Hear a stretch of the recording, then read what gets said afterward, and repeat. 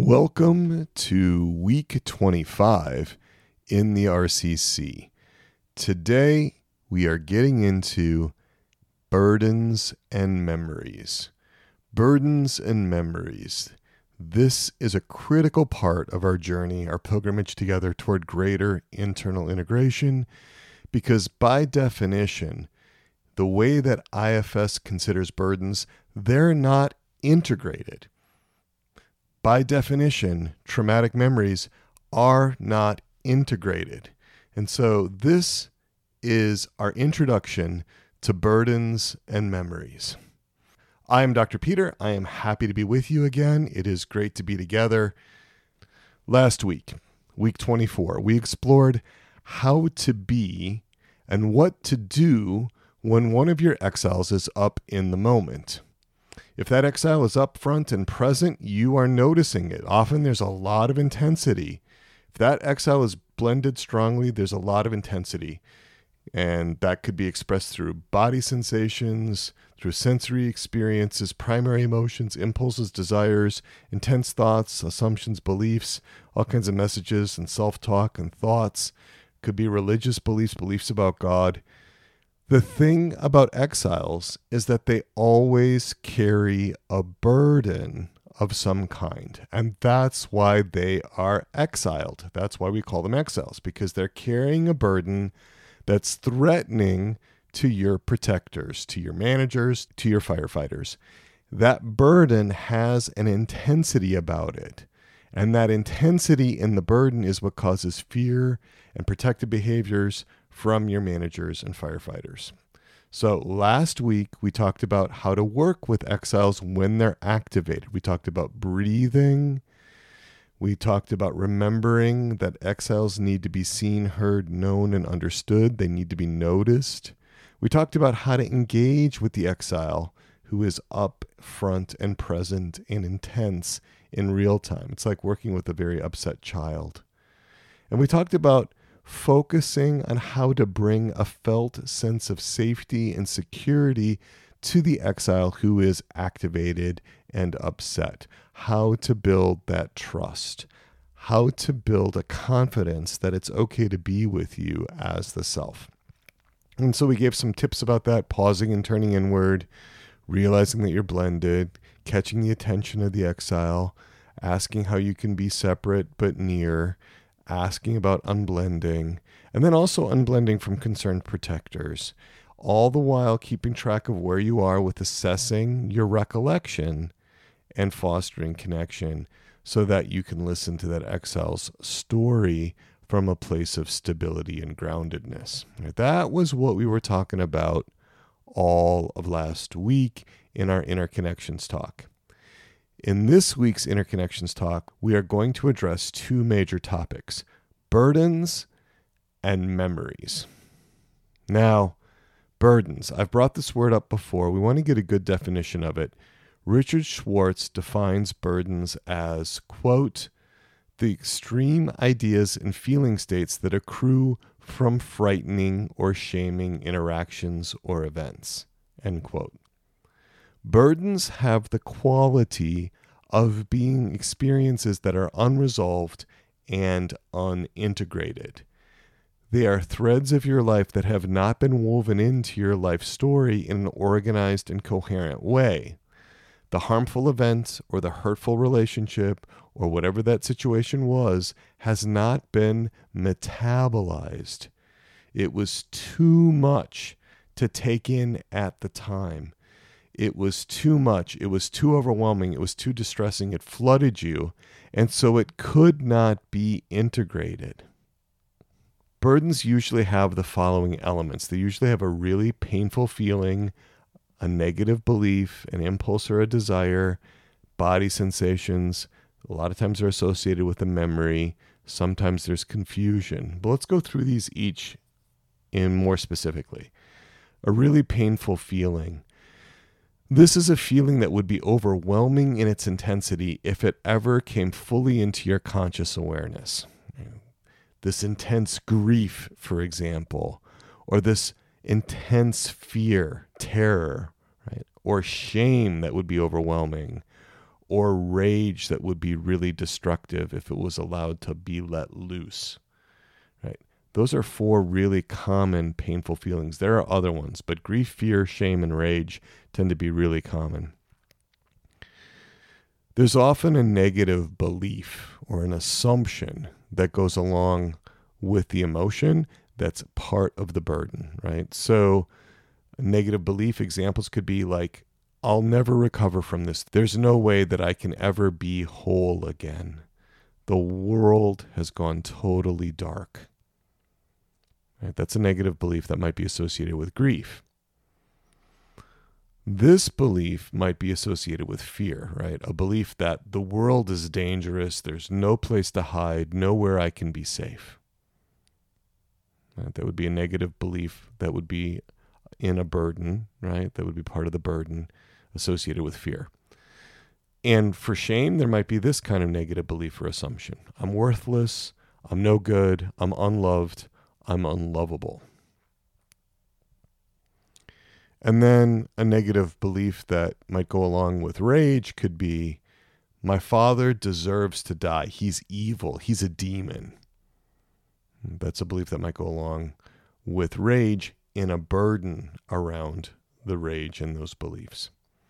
And then you could have impulses or desires, right? Again, with grief, I want to die. There's nothing left to live for. That might be an impulse or a desire. With fear, you might have the impulse or desire to run away and keep running and never look back. There could be an impulse of wanting to hide. I need to become invisible to the world. That might be associated with all the shame and a burden of shame. And then an impulse or desire of wanting to kill your father if there was a burden that was unresolved regarding your father and perhaps some abuse or neglect or something like that. Body sensations are also elements that can be part of burdens. We will talk more about how burdens can be borne by parts in the body when we discuss body memories in just a minute. And then all of these are wrapped up in the experience of painful, unintegrated memories. And there can be also, like I said, the sense of confusion that's a part of the burden. So what am I talking about with burdens? You might ask me, Dr. Peter, can you give me an example of what a burden would look like? Well, one from my life. I'll give you an example of a burden from my life. In the late 1960s, before he was married to my mother, my father was about to be drafted in the Vietnam War. So he enlisted in the Air Force, and he eventually went to officer training, became a navigator. And when I was very young, he was called off to another tour of duty. So he was deployed to Thailand. He was no longer in my daily life. I was very young, way too young to understand what was going on. And there was a burden of abandonment. That was the emotion. Where is my dad? Why did he leave me? I was too small. I was less than a year old. I assumed that my father wanted to go. Dad was big. He was a big person. He could do what he wanted to do. He obviously chose to leave. No understanding that he was deployed. So there was this disconnect from my father. I can't find him, and I need to figure out a way to live without him, right? And then also I experienced anger when he returned, right? Where have you been, right? And it was disruptive when my father returned to family life because, my mother spent a lot of attention that was now given to my father.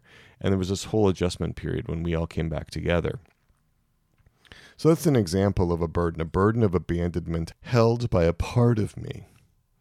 Let me give you another example of a burden from my life. And I discussed this one at length in episode 39 of Interior Integration for Catholics, my podcast.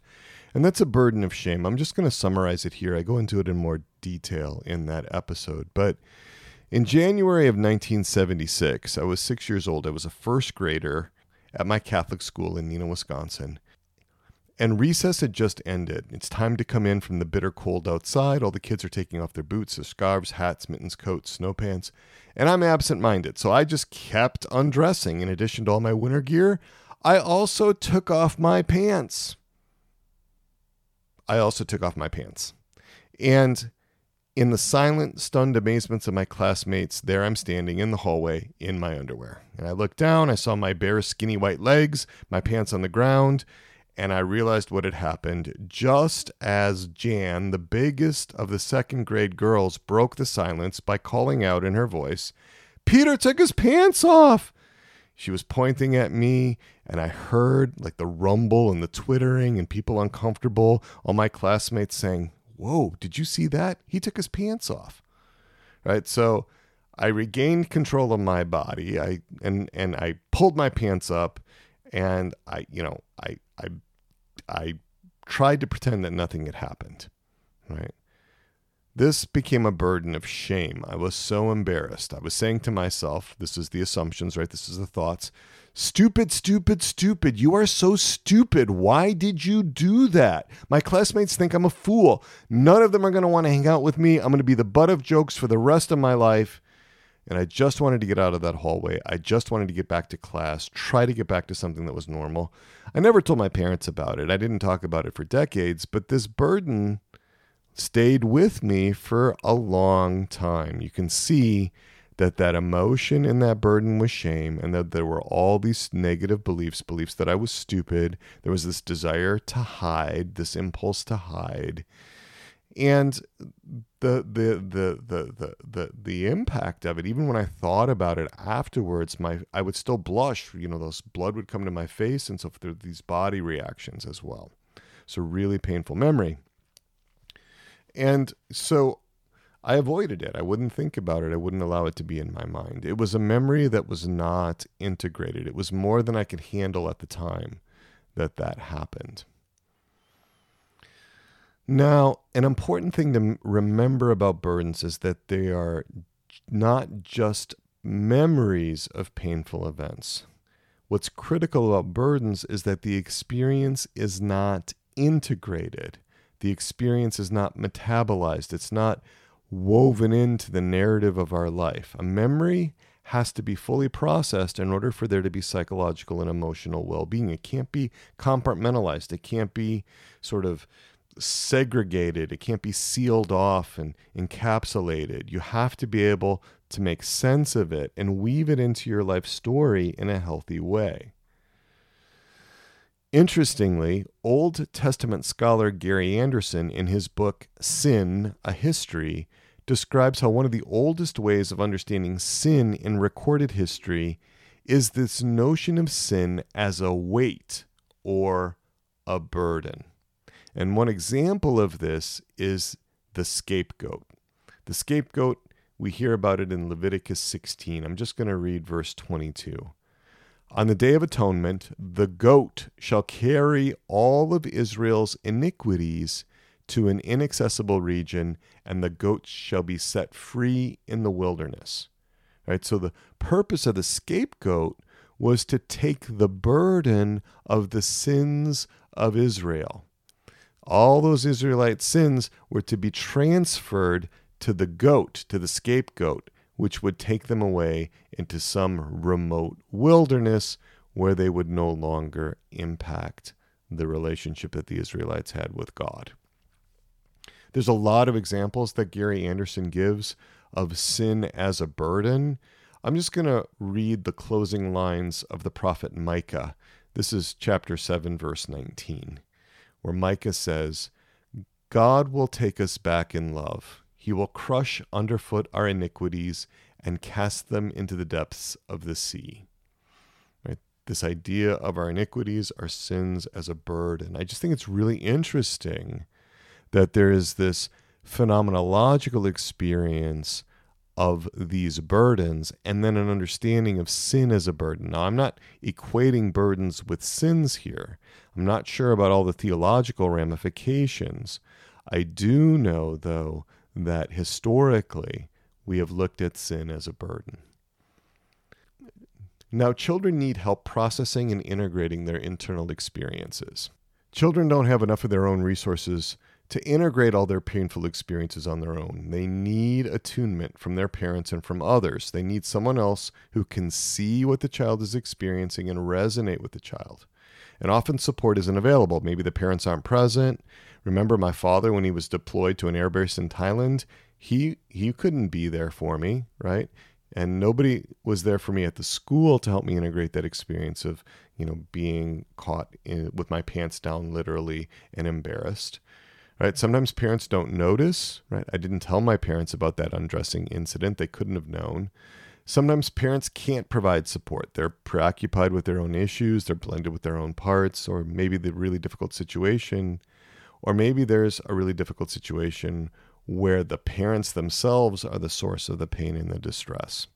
Right? So when children don't have that opportunity to process and integrate their painful experiences, they remain unintegrated, and that's what generates symptoms.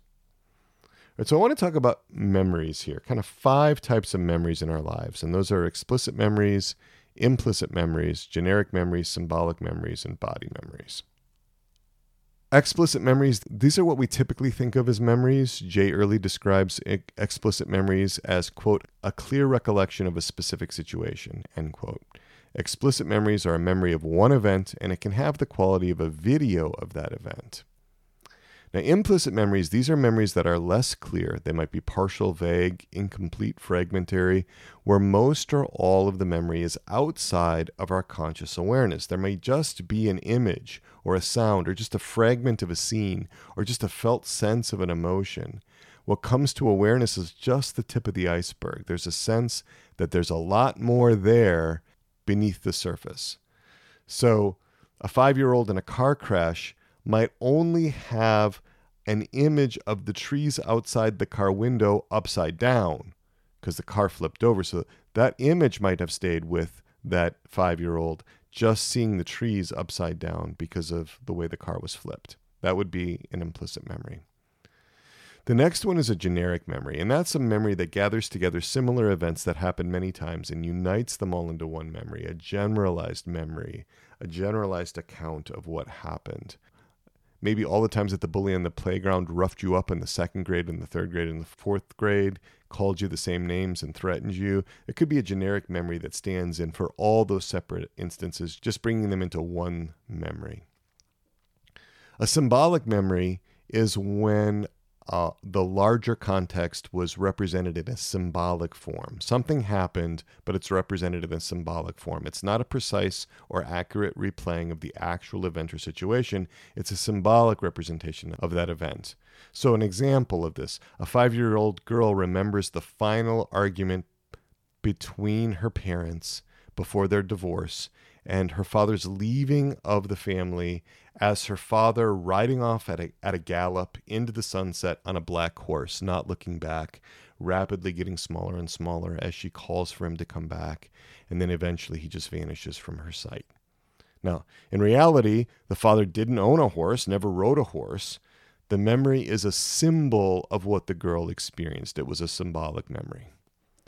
And then the last type of memory is a body memory. And the APA Dictionary of Psychology defines a body memory or a somatic memory as a sensory recollection of trauma in the form of pain, arousal, tension, or discomfort, usually unaccompanied by words or images. So it doesn't usually have words or images.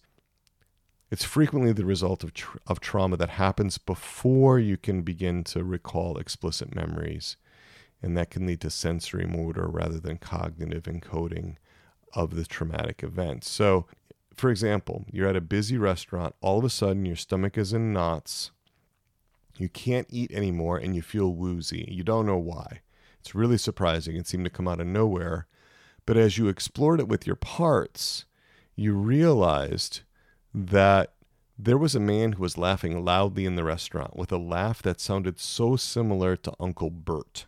That was the uncle who was so loud and who roughhoused with you at family gatherings when you didn't want to, and he never stopped when you asked, and who brushed away your father's ineffective attempts to make him stop because he was so much bigger and so much more dominant than your father. He just really intruded. He was scary.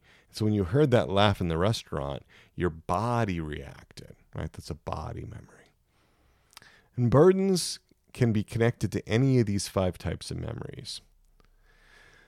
Couple of important points to close here. First, parts are not their burdens. Richard Schwartz, in his book No Bad Parts in 2021, said, quote, This distinction between parts and and the burdens they carry is crucial because many of the world's problems are related to the error that most paradigms for understanding the mind make: to mistake the burden for the part that carries it. Parts are often condemned for being their burdens, and that makes sense because other parts misunderstand parts with burdens. They misperceive the parts. So a part that feels and carries depression has a burden of depression. The depression is a burden. The depression is not the essence of the part. The depression is not intrinsic to the part. And that's why parts are not the passions. Sometimes Catholics make that mistake, that a part with the burden of anger is the irascible passion. Not so. Parts have varying degrees of access to the passions, but they are not the passion. And let's remember what parts are. Parts are separate, independently operating personalities within us, each with its own unique, prominent needs, roles in our lives, emotions, body sensations, guiding beliefs and assumptions, typical thoughts, intentions, desires, attitudes, impulses, interpersonal style, and worldview. Parts can have burdens of different kinds, but parts are not their burdens. Parts are not just emotions. They're not just mood states. They're not just beliefs. They're not just burdens. They are not their burdens. Parts are these separate personalities that operate within us. Now, we've been discussing how exiles have burdens, but protectors have burdens too. Protectors are usually burdened by their roles. For example, a watchful manager who has to be continually vigilant in suppressing an exile that has so much grief, otherwise they would be overwhelmed and flooding. That's a very difficult role. It's a burden for that manager. And I focused on what IFS discusses as personal burdens today. There are also what are called legacy burdens in IFS. And legacy burdens consist of those beliefs, emotions, sensations, memories, impulses, desires, attitudes, and so on that do not originate in our own life experience, but are passed on down through our family or ancestral lines from one generation to the next. So, for example, the impact of the Great Depression. My mother was born after the Great Depression ended, but the Great Depression had a huge impact on her parents, on my maternal grandparents. And this was something that my mother was burdened with, not because of direct experience with the Great Depression, but because of the impact of the Great Depression passed down through the generation before her. Slavery is often used as an example of a legacy burden because of the impact it had on subsequent generations. Well, that's it for today, and I want to just close this and thank you for listening. I'm going to invite you into your interconnections talk, and I will be with you on the other side.